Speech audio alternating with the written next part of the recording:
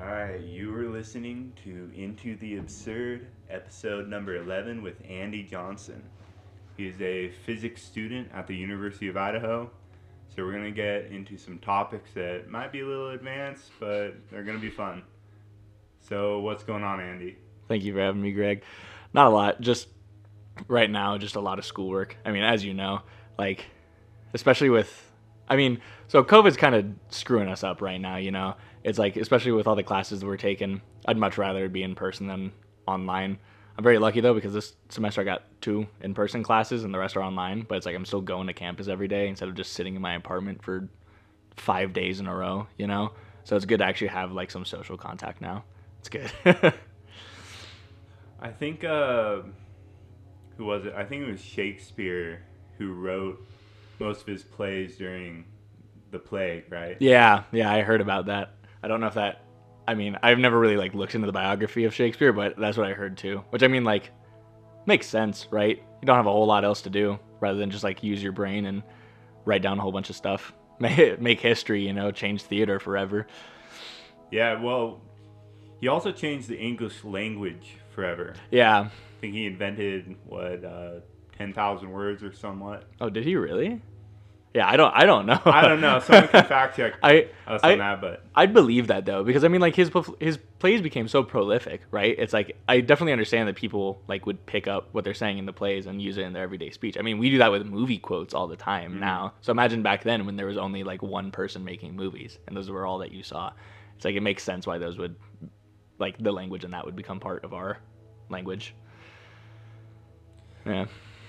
So this is a bit of a diversion from Shakespeare, but so Isaac Newton, he invented calculus, but really he didn't, right? Yeah, well, I stay away from saying the phrase "we invented math" because I don't think we invented math. I think math was discovered, and this is, I think, probably a really good topic to get into now. Yeah, was it discovered, or did we, is the universe mathematical in nature, or did we invent math?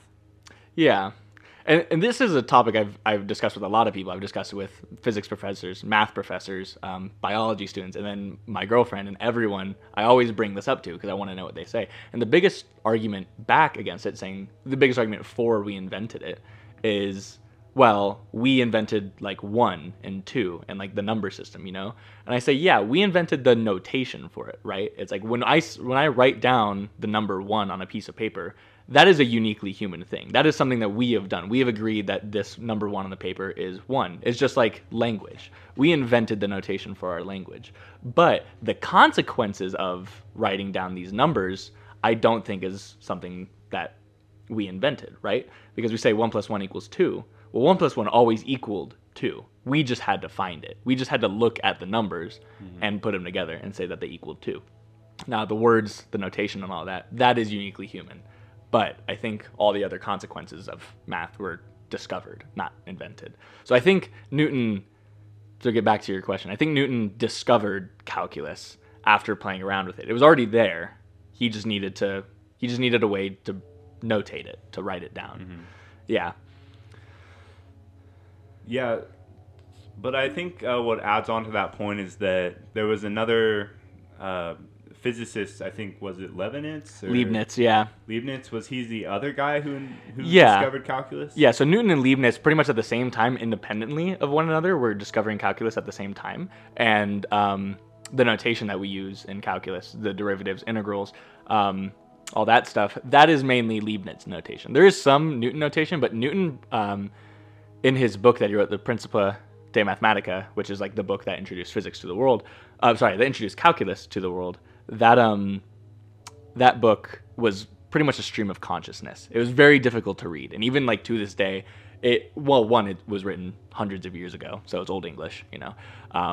But it was just hard to follow along. He's using all this weird notation that just kind of pops out of the blue. He doesn't explain it at all. And Leibniz was a lot more like concise and clear. And people just it was easier to read Leibniz. But technically, Newton did discover it first, but only by a couple years.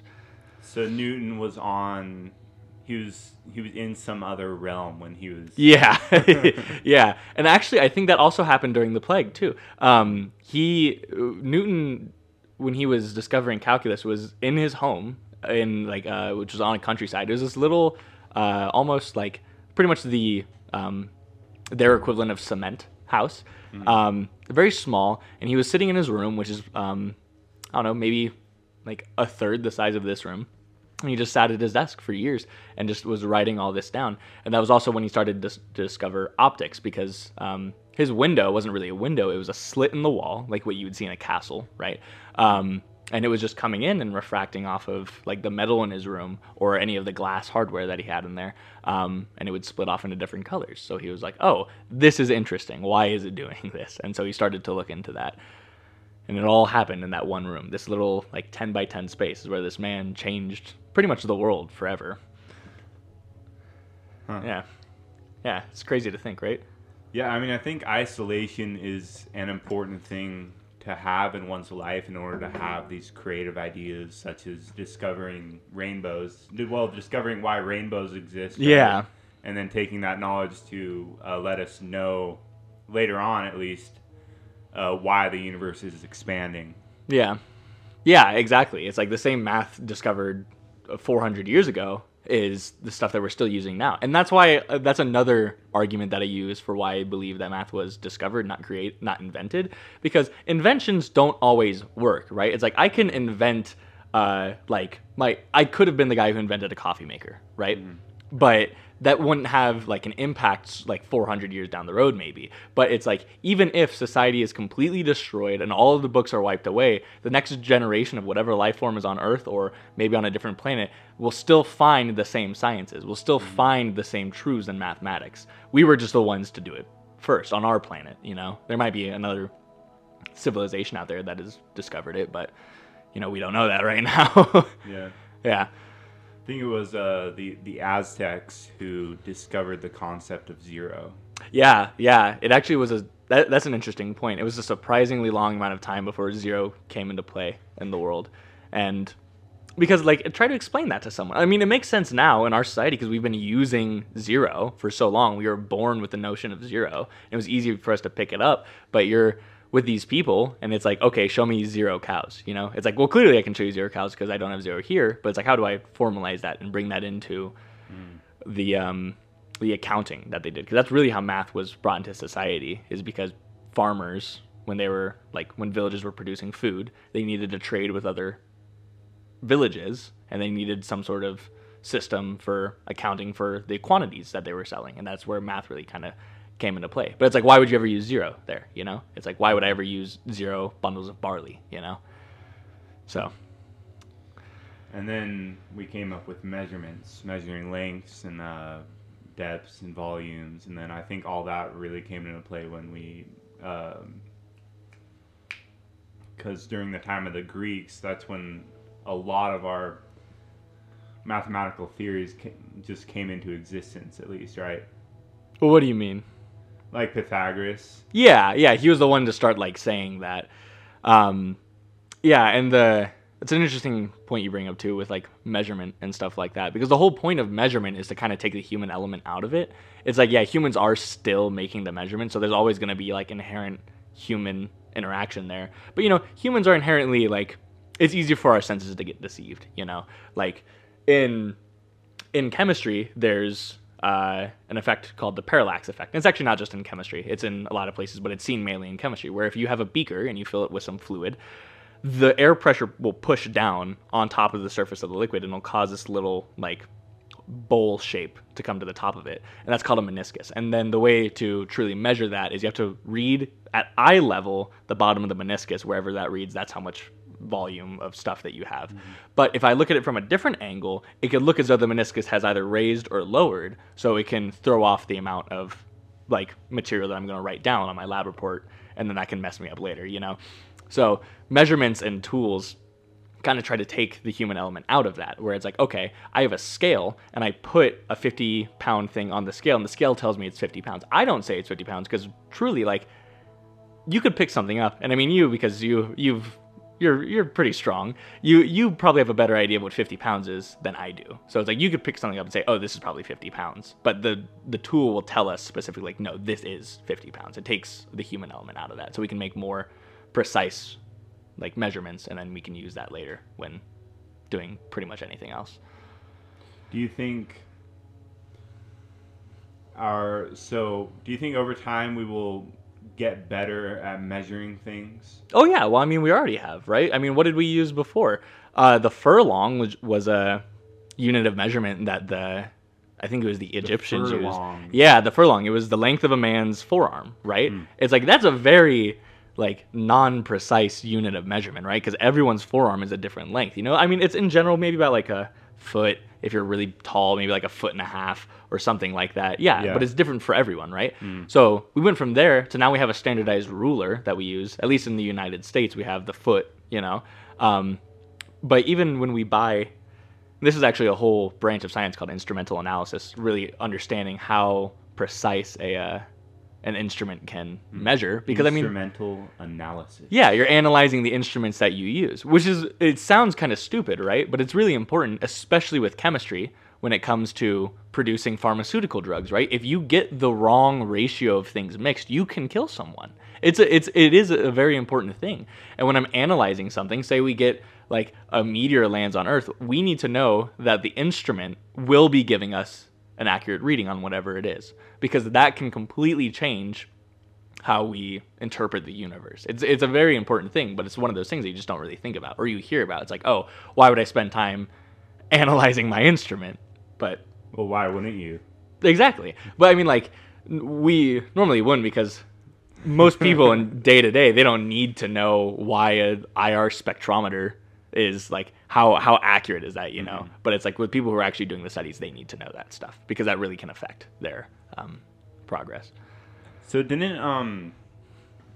so with Einstein's theory of relativity, that allows us to have more accurate GPSs, right? Because we know that what is it? Time moves slower.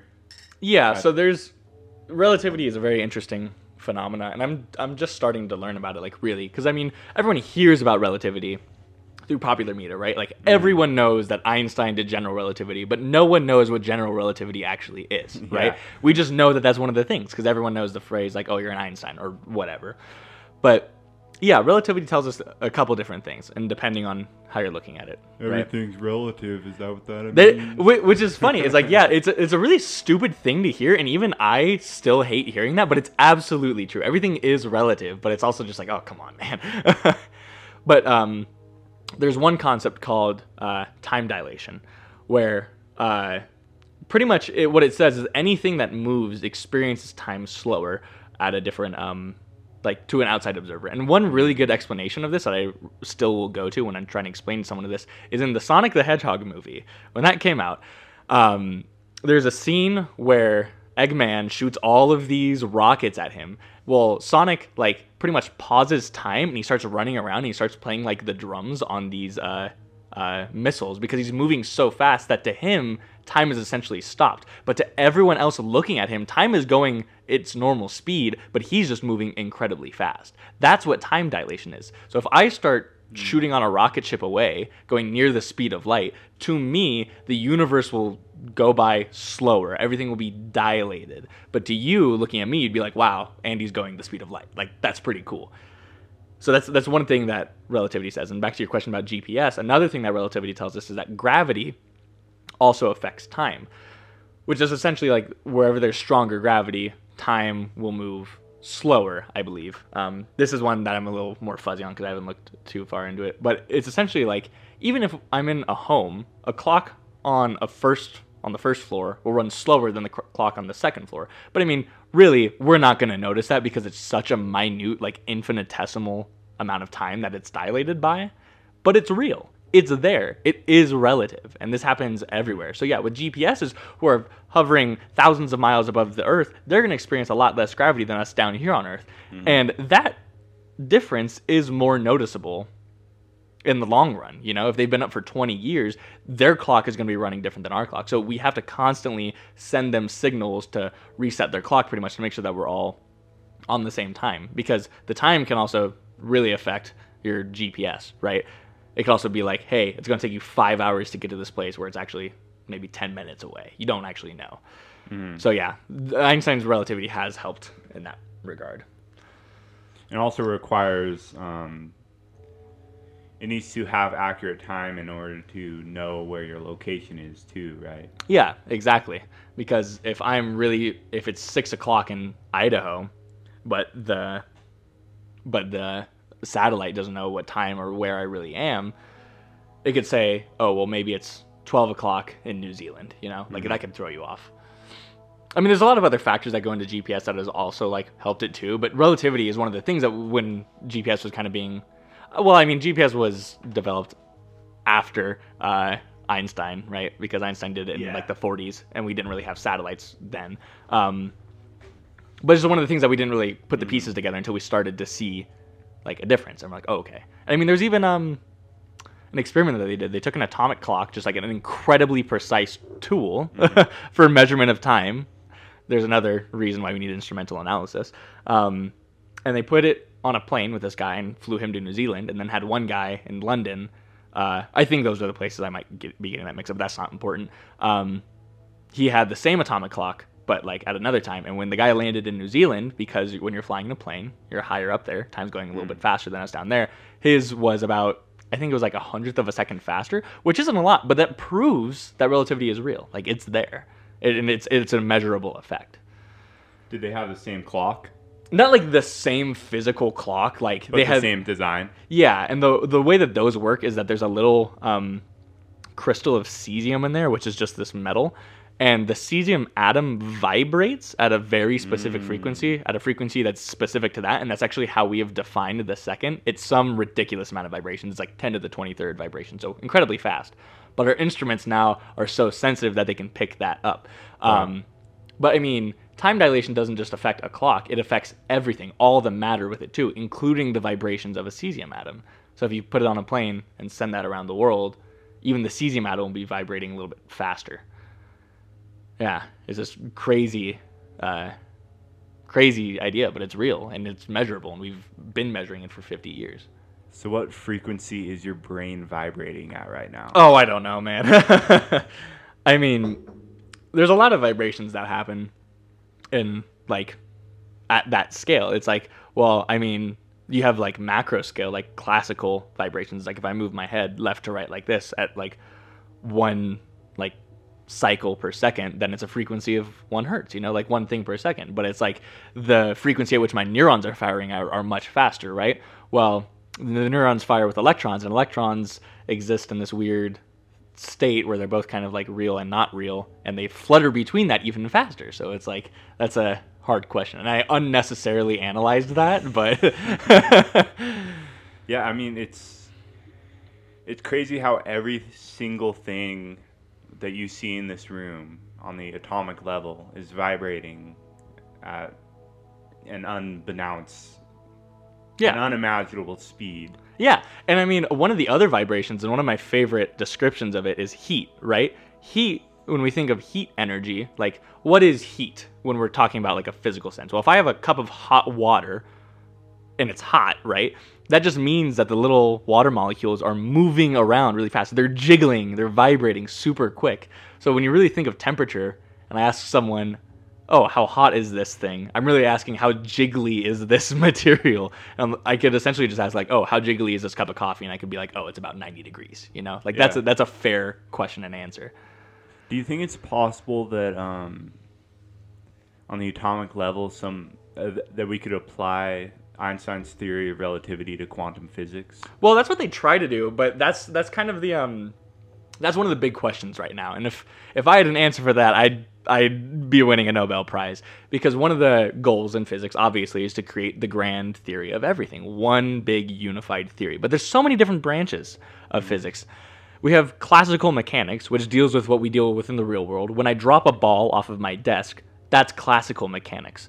But then when I zoom down onto the really, really small scale, that's quantum mechanics, and they play by two very different rules. And that's why it was so bizarre when we found out about quantum mechanics. It's like, oh, how come this world, this subatomic world that makes up the macroatomic world, like our macro universe, that plays at a completely different like set of rules than what that does. And general relativity is another branch of study with that, but there's no connected link between all of them yet. There isn't one solid theory. There's actually, what they're trying to find right now is the theory of quantum gravity. that is the link between quantum mechanics and relativity, because like I said earlier, relativity can also depend on gravity, and gravity is a really weird thing.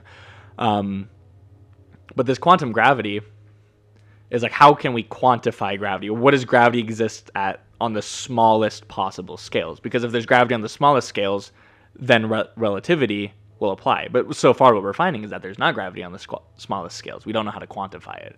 And that's just one of the problems that we have right now. One of the things that we should be looking into, you know? So I was thinking if these, this is just a thought, I mean, it's wrong. It's a wrong thought, but I was just thinking if these atoms are moving extremely fast, like they're vibrating extremely fast, doesn't that mean that time would be slower for them?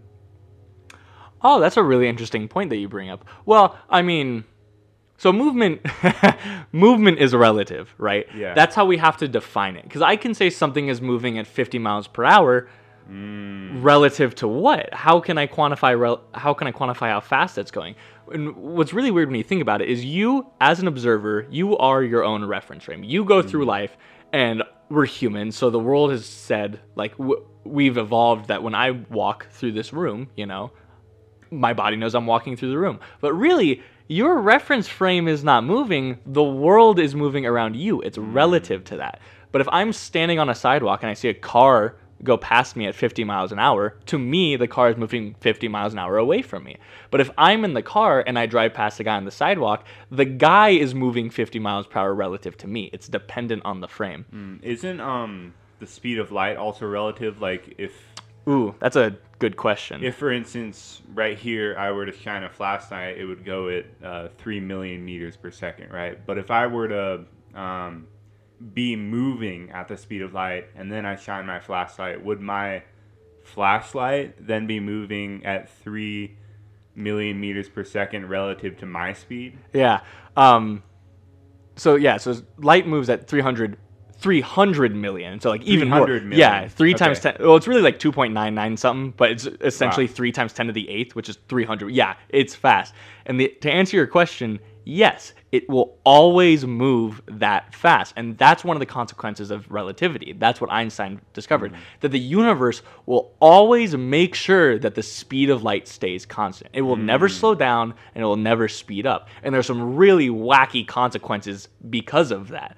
But yeah, no matter what reference frame you are in and no matter how fast you're moving, light will always be the same. Yeah, so I guess that's why a lot of observations of the universe probably aren't, well, they definitely aren't time accurate. You know, we're not seeing... Well, okay. Go ahead.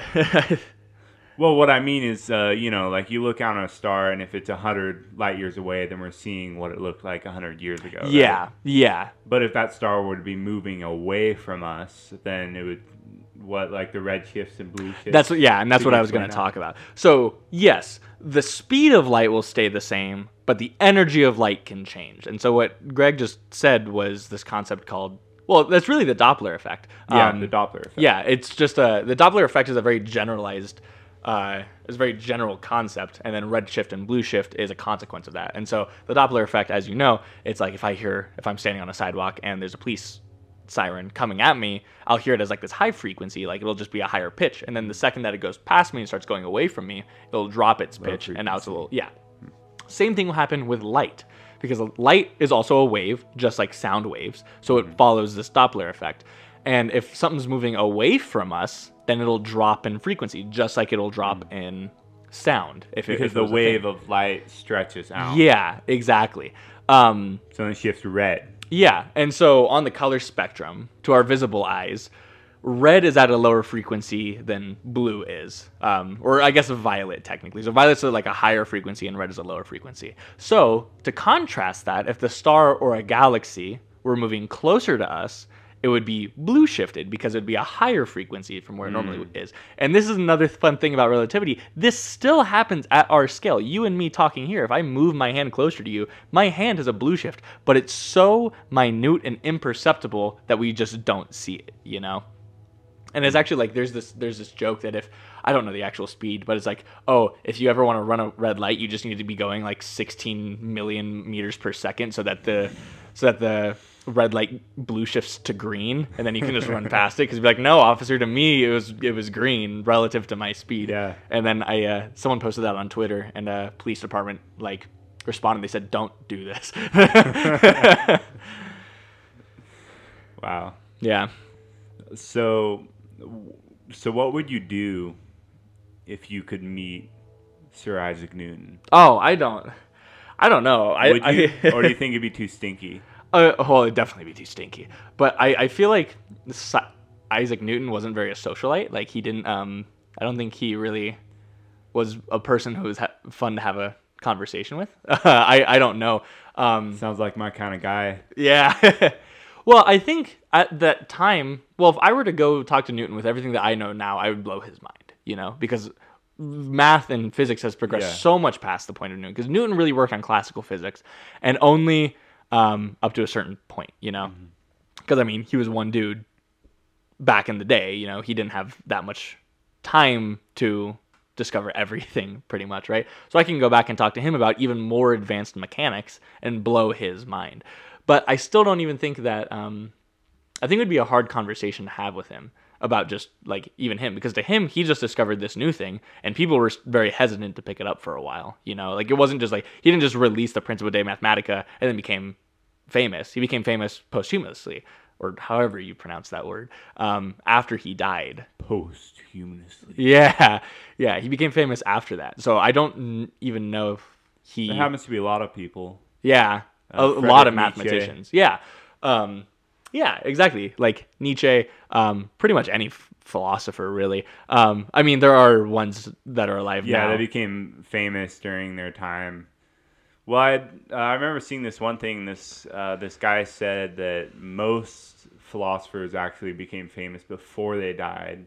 But the thing is, I feel like there's a lot of people, like the really famous ones, didn't actually become famous until after they died. Look at Kant, Kant is personally my favorite philosopher because he dealt with a lot of metaphysics. Yeah. And metaphysics is, the philosophy of reality. And me being a physics student, I feel like I have this natural affinity towards it. So I love Kant and I love what he says. But, even you think about it now, in our day and age, philosophers now have it so easy because they can easily publish a book and it's sent out to the masses, go on social media platforms and talk to people, get their name out there. That didn't exist in Newton's time or Kant's time. They just had to go pretty much word of mouth until everyone read their book. And then printing was slow back then, getting it published was kind of difficult. It was this whole nother process. So it's like, they're like the modern day philosophers that exist right now in this day and age are a lot more famous than the most famous philosophers were in their day and age, Wow. Yeah. But there definitely were philosophers who were known when they were alive. I may be butchering this, but I think it was Hume and one of the other political philosophers, but they kept like taking stabs at one another, through correspondence in publishing things. So like Hume would release something, and then this one guy would create a response to that, but then he would create a response to that response, and it just kept going on. It's like that would only happen if they were already an established philosopher, So do you think we're also discovering philosophy in a sense? Yeah, now that's kind of an interesting question. So, with math at least, that's a very specific case. But philosophy is very generalized, it's very abstract. So, I think in a way, we kind of are.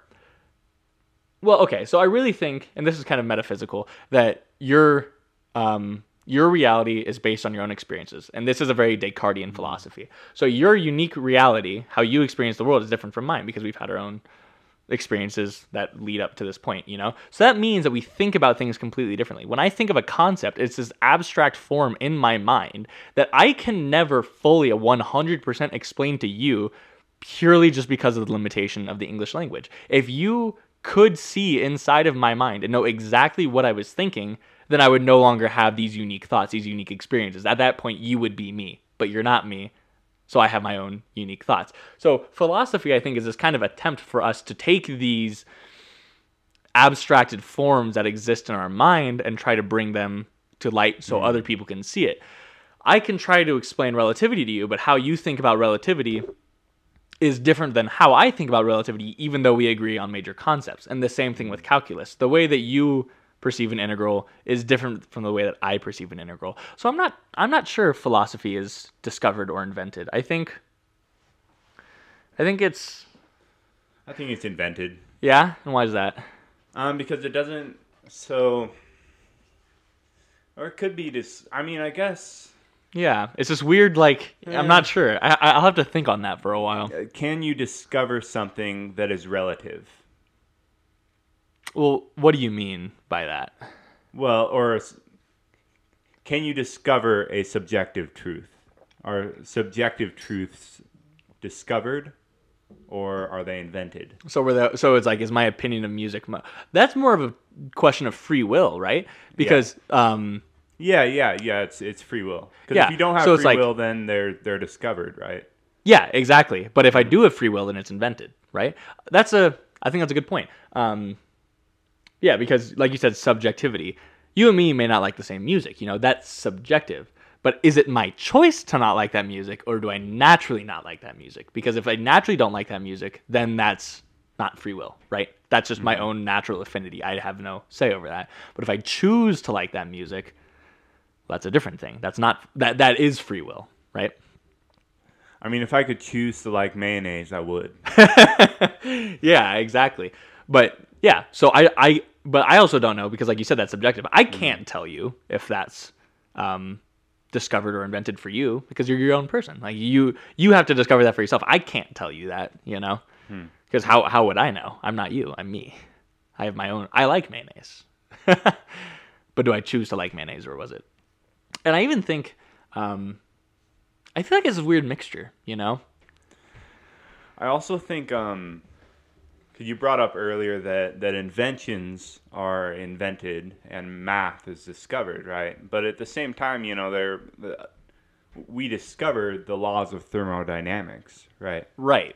We didn't invent them because we No. didn't create the universe. Right. Yeah, and that's another argument that I use for the discovery of it, right? It's like the laws of thermodynamics, qualitatively, like if I'm just saying it verbally, those are just based off of like common sense, right? It's like, okay, yeah, one of the laws of thermodynamics is that hotter temperatures will flow into colder temperatures and not the other way around. It's like, yeah, that makes sense from our intuition of that. But it just so happens that the math that Newton discovered 400 some years ago still works on these new branches of physics that we're discovering today. It's like, if we just invented that, there's no way that it could have like survived to the extent at which it is now, because there's no way that Newton could have seen how far it was going to get us now, used in so many different applications. We've put people's lives on it with math. One, like you have the math of biology, and then you have the chemistry of biology, and then that gives pharmaceutical companies, right? Medicine is based in math. It's kind of a stretch to say, but like it's like biology is based on chemistry is based on physics is based on math, right? It's this weird like hierarchy. But it's like there's no way that Newton inventing calculus would be able to send us to the moon, Yeah. And I mean, even like they found that Newton even had like his theory of gravitation, there's gravity, and that was wrong. But it was only wrong because he was using the math wrong. They used his same math to get the theory of gravitation that we have now. He just looked at it the wrong way, He just interpreted his own writing the wrong way. We did say it was unorganized. Very, yeah. It's a very difficult read. I've tried and I did not get anywhere with it. But Leibniz is very easy to read. Yeah, so. He just stayed in his 10 by 10 room for years on yeah, end. But that goes back to what I was saying a couple of minutes ago about like concepts exist in this abstract form. He knew exactly what he was trying to say. He just didn't do a very good job at writing it down, Like it's essentially almost the same thing as like trying to describe like a color to you. It's like, I don't know if your red is the same as my red. I have this concept of red that exists in my head, but there's no way that I could possibly describe to you my red. He just did his best, but he just didn't do a very good job at it. Well, actually, he did a very good job at it because people were able to interpret it to get us where we are. But for like the general people who were reading it, no, not a good. Yeah, I guess language is one of the largest barriers that we have. Yeah. Do you think so? So we discovered mathematics, right? Do you think we'll ever discover something else that we don't even know about yet that will help us measure reality? Well, I mean, that's what discovering is, right? Yeah. It's like we don't know it's there until we discover it, right? Yeah. Yeah. We didn't know like PDEs, partial differential equations. We didn't know that those were there until we started looking into the math of it. And then we realized, oh, these things are here, these exist. And these PDEs, these partial differential equations that were found also perfectly model the universe and how it works. And we can still use these. Like, there's no way that that was just invented and that just so happened to happen. It's like, no, we found that. It was always there hiding in the math. We just had to look at it in the right way.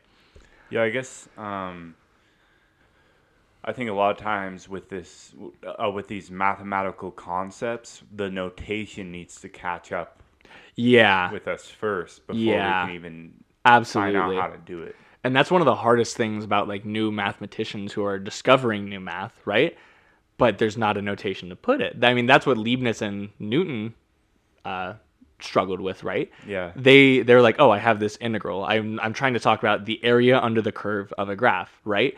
We don't have a notation or a word for it that explains it right now. So I'll just have to make my own and hope that that sticks and hope that by convention people will use that. I guess And- I'll just draw a squiggly line. Exactly. And that's why I say that notation, without a doubt, is man-made, right? I mean, Yeah. for people listening to this, an integral sign is pretty much just a big S. That's Yeah. what it looks like, right? But if I was making it, I could have made it be the sigma sign, you know? I could have made it be literally anything. Yeah, it could be a squiggle. And if it caught on, then that's what people would use. There's a lot of things that a lot of notation in math that's just used by convention, but we don't really need to use it. When I'm talking about like an algebra problem, like 3x equals 7, what is x? X can be anything. I can draw a little picture of an acorn, and it can still be the same question, you know? Yeah, I know this homework assignment for PDE. Yeah. One of my variables, I just had a smiley face. Yeah. Like, whatever. I saw a like a math meme a while ago. It was an ordinary differential equation, not a partial differential equation. And they were trying to solve it using separation of variables, like, you know, a simple way to solve it. But for all of the new like variables he needed to bring in, yeah, he used pictures of like acorns and trees and cars and houses. And he answered the question, and the equation he got, he just wrote all those in. And the teacher wrote on it, he's like, technically, yes. Like, yes, this works, but never do this again, because it was horrible to read. Which is like, yeah, that makes sense, right? But yeah, it's just notation. It's like, that's just what we agree on. Like, if tomorrow we all agreed to use pictures of acorns instead of X's, that's just how it is. So I think do you think have you heard of Elon Musk's like neural link? I've heard of it, but I don't really know much about it. I haven't looked into it. From my understanding, it's essentially just like uploading your consciousness to the cloud, right? Is that what it is? Maybe in the future, in like 300 years or something. But right now, it's more so it'll be able to stimulate parts of your brain. Like, for instance, if you were blind, it would be able to stimulate the part of your brain that allows you to see your, I think it's called the occipital lobe. No, that's your... I couldn't tell you. I'm not a That's biologist. yeah, whatever. But anyways, then it'll allow you to see. Right? Okay. Or people that have seizures, it'll be able to stimulate that part of your brain that's causing you to have seizures, and it'll control it to cause you not to have seizures. Interesting. So it's making cyborgs, pretty much. Yeah. Yeah. But hopefully in the future that'll allow us to essentially share our thoughts with other people, so there isn't a language barrier. You could just completely feel how that other person feels and like understand how they understand something. And that's an interesting point, right? It's like, well, also, if you kind of abstract that a little bit, like from what I understand from what you're saying, it's like, oh yeah, if I can't see the color blue, I can put in this little thing that makes me see the color blue, or stops me from having seizures, or has me do any of this. It's like maybe like reinvigorates a sense of smell that you lost, you know? What if we put enough of those together and simulated a brain? Would it be its own consciousness at that point, or would it still just be a piece of hardware? Like I think that's an interesting question. But then that also dives into what you said about like transferring thoughts. It's like, what is a thought really? It's like a thought is this, like I said, it's like this abstract form that we have in our mind. But our minds are physiological. They exist physically. They follow physical laws, right? It's like my brain is still just a piece of jello, really. And it follows those laws. But somehow in the chaos of all the little neurons firing, I'm able to have an imagination and think, So it's like, how would we send that across, We would just have to send like electrical signals, But somehow, how do I know that your electrical signals will work the same as mine? And I mean, there's probably an answer to that in biology that they've looked into. I don't know. Like I said, I'm not a biologist. I don't read biology papers, so. My only problem with the whole sending your thoughts to other people is that it might take away some novelty from thinking, because when I read something and I know that I'm not understanding the concept the same as the person that wrote the book, but I do take it in a certain way where I come up with my own novel idea and then I can write about it in a different way. Yeah. But yeah, it's an interesting point. Because if I were to understand, like for instance, what I just read was Fear and Trembling, right? What's that? It's a book by Soren Kierkegaard. It's his like grand essay about the philosophy of faith, essentially. Okay. And I mean, I'm not a Christian, but he is, and it's a very interesting book. And I kind of took it to mean, oh yeah, you should. The power of belief is very real. Yeah. If you believe in something, but if he were to put his thoughts into my brain, then all of a sudden I'd probably think of it in the same way that he does.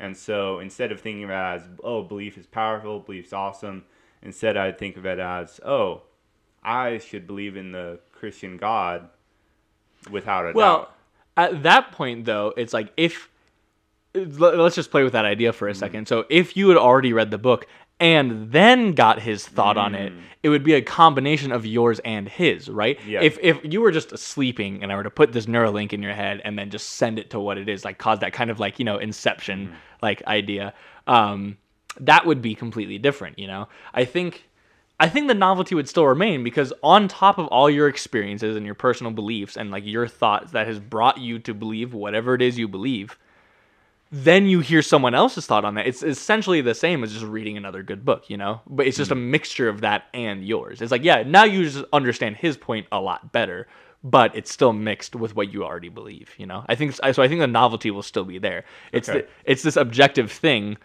mixed with all your subjective things, and that makes it novel. That makes it unique, Cool. Yeah, it's an interesting concept. So do you think there'll ever come a time do you think our brains will ever not even be good enough, not even be advanced enough to understand some concepts? That's an interesting question, and actually one that I was talking to someone about last night. Is there something you just can't understand? Yeah. Is there something you just can't? I don't think so. You don't think so? No. Well, okay. I don't know. So, I mean, a chimpanzee can't understand what a pillow is. or do they? But we don't know what a chimpanzee's mind actually is, right? I guess they understand a pillow in a different way that we do. Yeah. Well, exactly. So it's like whatever world we We don't have exist in. language. Yeah, whatever world we exist, like think of a fish too. If you want to even strip it down to its very basic level, a fish is almost as basic as we can get. I mean, like clearly there are microorganisms that have like proto brains and proto nervous systems, and then you can get even further down there. But I mean, like on the macro scale, let's just talk about a fish, right? Very basic creature. But they only know the ocean, right? That's all that they see. There's no need for them to think about what's going on land, right? Because they haven't seen that yet. They haven't interacted with it yet. So there's no reason for their brain to evolve to perceive that, right? But what is a tree? Yeah. But I think with us, the only things that we can't understand are things that we don't interact with, right? And if we don't interact with it, is that really part of our reality? Is it really real, Yeah. So I think anything that we can interact with, we can understand in time. We may not understand it now, like dark matter. We know it's there. We don't understand it yet, but we know it's there And we know it's real because it interacts with things. It has this interaction with it. But I mean, there could be like these, like 4-dimensional beings looking down on us, like one in this room, but we wouldn't know because it's not interacting with anything. So how would that even be real? Like, we probably can't understand that, but so like a being that could go beyond physical reality. Well, I mean, yeah, like what if you became and I guess it's like a thing with ghosts, right? Like, but what if you became a ghost, or if you want to say that just like this clump of energy that didn't interact with anything, you could just go through walls and sit in a room invisible with a bunch of other people. Would you be real to them? Like, would they know that you're real? That's kind of like the like when you go in front of a slug and then you wave your hand, it has no idea that you're even there. Well, I think the slug might like sense the light difference or something, but I don't think it'll be like, oh, whatever. It really only, like, the slug will only really care if you like touch it, right? Because then it's like, predator, Yeah.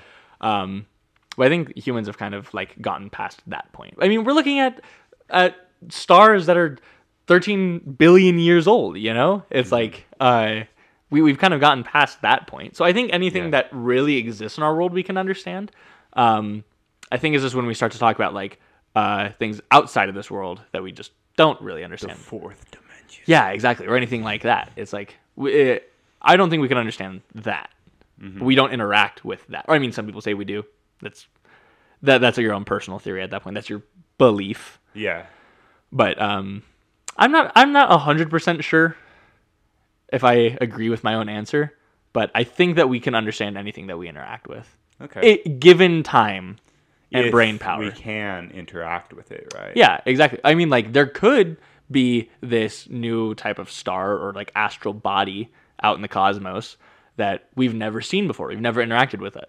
It could be real, but to us it's not because we haven't seen it, right? We haven't interacted with it. We don't know what it is. So it's like, clearly we don't understand that right now. Like with dark energy and dark matter, let's say we could never even see it or interact with it or measure it because nothing in this physical universe would allow us to measure it other than gravity. Yeah. So it's like, right. would it really be there though? It's like there could be a million dark energy things out there that don't interact with us. So are they real? And if they are real, how can we verify that it's real? And if there's just one of them, how do we know that there's not 2 or 3 or infinitely many of them, right? Wow. Yeah, we don't know.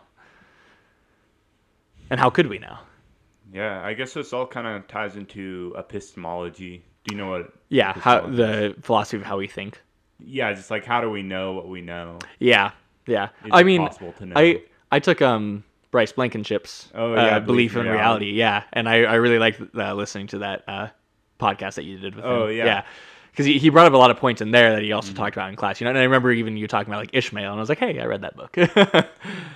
It's a good book. It is a very good book. I loved it. Really changed how I saw a lot of things for a while. But yeah, like Bryce, he gave me an assignment, and it literally was that question: how do we know what we know? And so I wrote it down, and he gave it back. And to this day, this comment still bugs me because I really don't know how to answer it. He's like, okay, but how do we know this?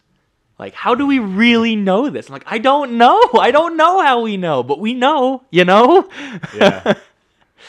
Well, yeah, I guess it's because like you don't know for certain that anything exists outside of your own head. Right. And that's what I believe. Other people would argue that, but that's a very Descartesian philosophy. It's like, to me, my reality is anything that I've like perceived. Yeah, it is exactly what you said. Well, that's where belief comes in.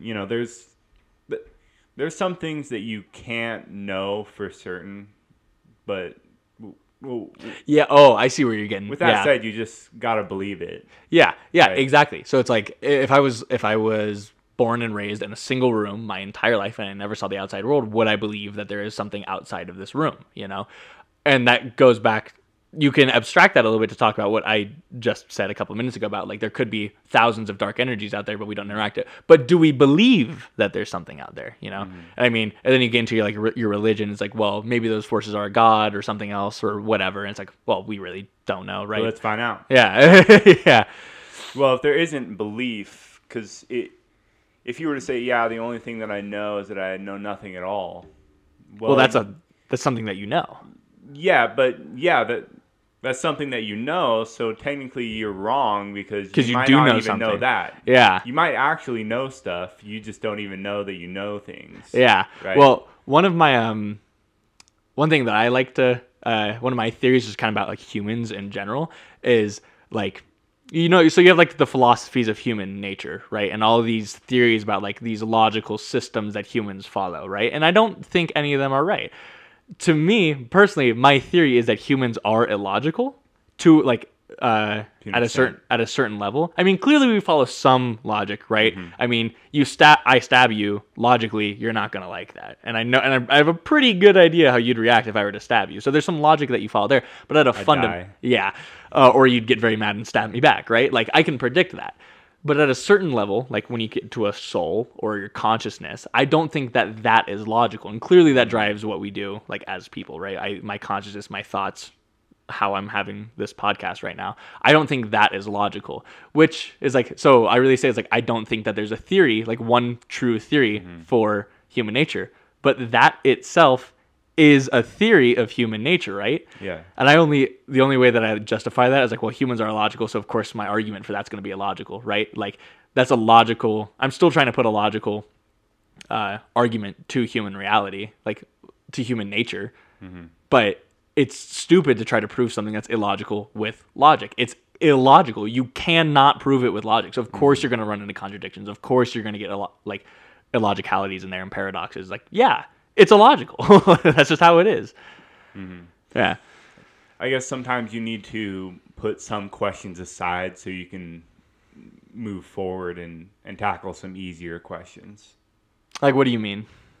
Like, if we use the example of, oh, yeah, like, I have no idea if anything's real outside of my body, so, like, why would I even question anything else, right?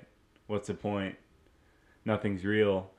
But then you could also say, well, I'm just going to trust that everything is real, and even if it's not real, I'm just going to work with the reality that I have and exactly and try to figure it out. Yeah. So one like consequence of like the Descartesian philosophy that I personally live by, it's like, so at the end of the day, the only thing that you can truly be sure of is yourself, your own existence. Even if we don't live in this physical world, maybe we live in a computer simulation, at least I exist in that computer simulation. I exist somewhere in space, in time, or whatever. And like when I say space, I don't just mean like physical space. I mean like the abstracted realm of whatever it is we're from, Like that can be anything. I just choose to believe, and this is the question, do I choose to believe this or am I naturally drawn to this? That we live in a physical world that's 13.8 billion years old and follows the laws of physics, right? It's like, but where do those laws of physics come from? And then that's a whole other story. Yeah, but I believe that the world that I see, I believe you're real, but I don't know if you're real, It's like, I don't know if your consciousness is real. Otherwise, if I did know, I would be you, but I'm not you, I'm me. Wow. Yeah, I really like jumping back to that point because I really believe that. And actually that philosophy really, like, I really started to truly internalize that in Bryce's class because he kept asking these questions and all these questions. I remember he talked to you about the where's my body? Yeah. Daniel Dennett. Oh, I loved that. That was a very good discussion that we had in class, and that's where I was really like solid. Where like, yeah, I believe that. Like, well, because one of the things in there, he talks about like his brain. He has his brain, his own thoughts, but then they back it up into a computer, and at a certain point, he can like switch between the computer brain and his brain, and they're perfectly in sync. But at one point, he switches it, and they're different. Like he switches it to the computer or whatever, and the computer's like, "Oh, thank God! Like now I can finally talk. Now I'm not like covered by that person." Yeah. Well, it's like I think that in this abstract sense that the computer is its own soul, like it's its own consciousness, but it has its own unique experiences as a computer rather than a biological being that drives it to divert away from him. That's what I believe.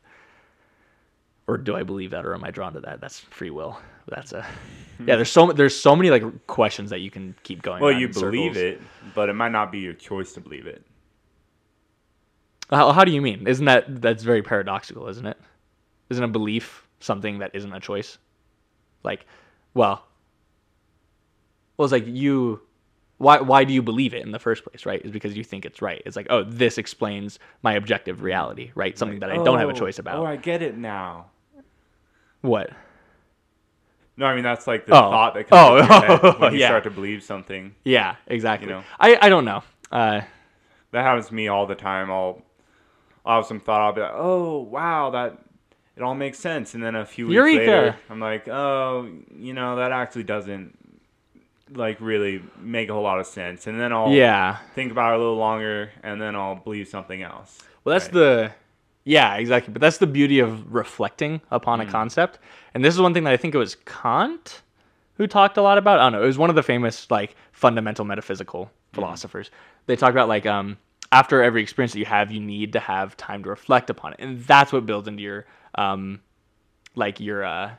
to your reality. Like one example is like, so you think of like someone who's brain dead in a hospital, right? Their brain doesn't function. They can still like experience external stimuli. Like this is very cruel, but you can still stab a brain dead person, but can they reflect upon that experience? And I like one of the answers like, no, they can't, because they can't think anymore. So they don't like reflect upon that. And so they're no longer creating any more unique experiences. Right. Wow. So it's like you read the Bible or something, and then the second that you finish reading the Bible, now the reflection period starts on it. You've already gotten all the information, but now it'll start to internalize and sit with you for a while, and then you'll have your own thoughts, whether you're like walking around and then you start to think about it. And this reflection is very important. And the same thing happens with me and math. It's like I'll learn something one day, but I might not understand it until 3 months later, Yeah. That happened with my proofs class a lot last semester. The stuff that we learned at the very beginning of the class, I didn't understand until the very end of the class, because that was just the reflection, like the amount of reflection that I needed to have on that. So it's like any experience you have, you need to reflect upon it. And that's what will build into like your unique character, I know when I took Calculus 3, it's three-dimensional calculus. I started looking at the world in a totally different way. Oh, yeah. Calc 3 is beautiful. I love it. It's so good. It's like three-dimensional calculus. I had no idea that they even had such a thing. Exactly. It's like, but then after learning it and you reflect upon it, you're like, oh, this makes sense, right? It's like, of course we need calculus to describe 3 dimensions because we live in 3 dimensions, 3 spatial dimensions. And it's like, oh, this makes a lot of sense. And even then with Calc 3, it's like, yeah, you do learn it in 3 dimensions, but you can even abstract it farther into higher dimensions. You can do 5-dimensional calculus too, It's just this jump between 2D and 3D that's hard. Wow. Yeah. But Calc 3 is beautiful. It's got talking about notation. Calc 3 has some beautiful notation. Partial derivative symbols. Oh, ooh, love them. So to a sense, we almost have to have a faith in that math works, right? Yeah, that is true. Because we have to agree on the symbols that we use. We have to agree on the notation. Convention, yeah. But there are certain things in math that we don't have to agree on at the same time. Like, what do you mean? Like, what's an example? Well, we have to agree on the symbols, right? Right. But if we're using the same symbols, then you'll get to the same answer no matter what. Yeah, or even if you're using different symbols, but you agree that they mean the same thing, you'll get to the same thing, right? Mm-hmm. Yeah, so instead of writing 1 + 1 = 2, I could write acorn plus acorn equals apple. As long as we both agree that acorn equals 1 and apple equals 2, right? Mm-hmm. As long as we both agree on that, we'll arrive at the same. Yeah. Yeah, and that's why I think and that's what I said before, if society is completely destroyed, completely wiped out, we're gone, the next wave people that come up, they'll still find the same thing. Theirs will just look completely different.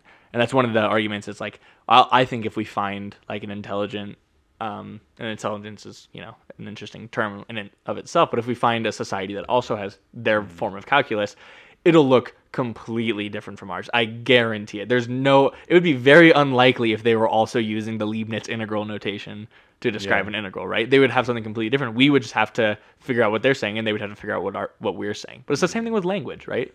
Yeah. Yeah. Well, but also all of our inventions and all of our laws of physics, all of our laws of motion, everything has to work with our mathematical system. Yeah, exactly. But the way that you kind of phrase that there, it's almost like we have to force them to work with our mathematical system. I think they already do. But you have to discover how they really work. It's like I know that like with a coffee maker, It all pretty much came into existence at the same time, and I don't know what like the little microchip in there does, but I have to just kind of look at how the entire thing works, and then I'm like I could look at the coffee pot too, like the pot of coffee itself. It's like I'm not sure what this does until I look at the entire picture, and then I'm able to like figure out. It's like, oh, this is how it fits in here. This is its place. It already existed with the coffee machine. I just have to know how to use it. Same thing with the laws of thermodynamics or something like that. It's like they're already there. We just had to figure out where in math that they really like fit in. Yeah. Why does my coffee cup go cold? Yeah, exactly. And it's like, oh, well, that's thermodynamics, which can be described through math that already is there. We just have to figure out how it is. And actually, a really funny thing is like one of the biggest concepts in quantum mechanics is like the wave function. And I'm not going to get too deep into it, but on the surface level, kind of like popular science explanation of it, it's like, well, everything exists in this like particle wave duality. And I mean, this is really like, it doesn't capture the whole essence. It's just easy to explain this way. But like an electron is both a particle and a wave. And it's like, well, what does that mean? Who knows? Like it's weird. But the equation that talks about that is a partial differential equation called Schrodinger's equation.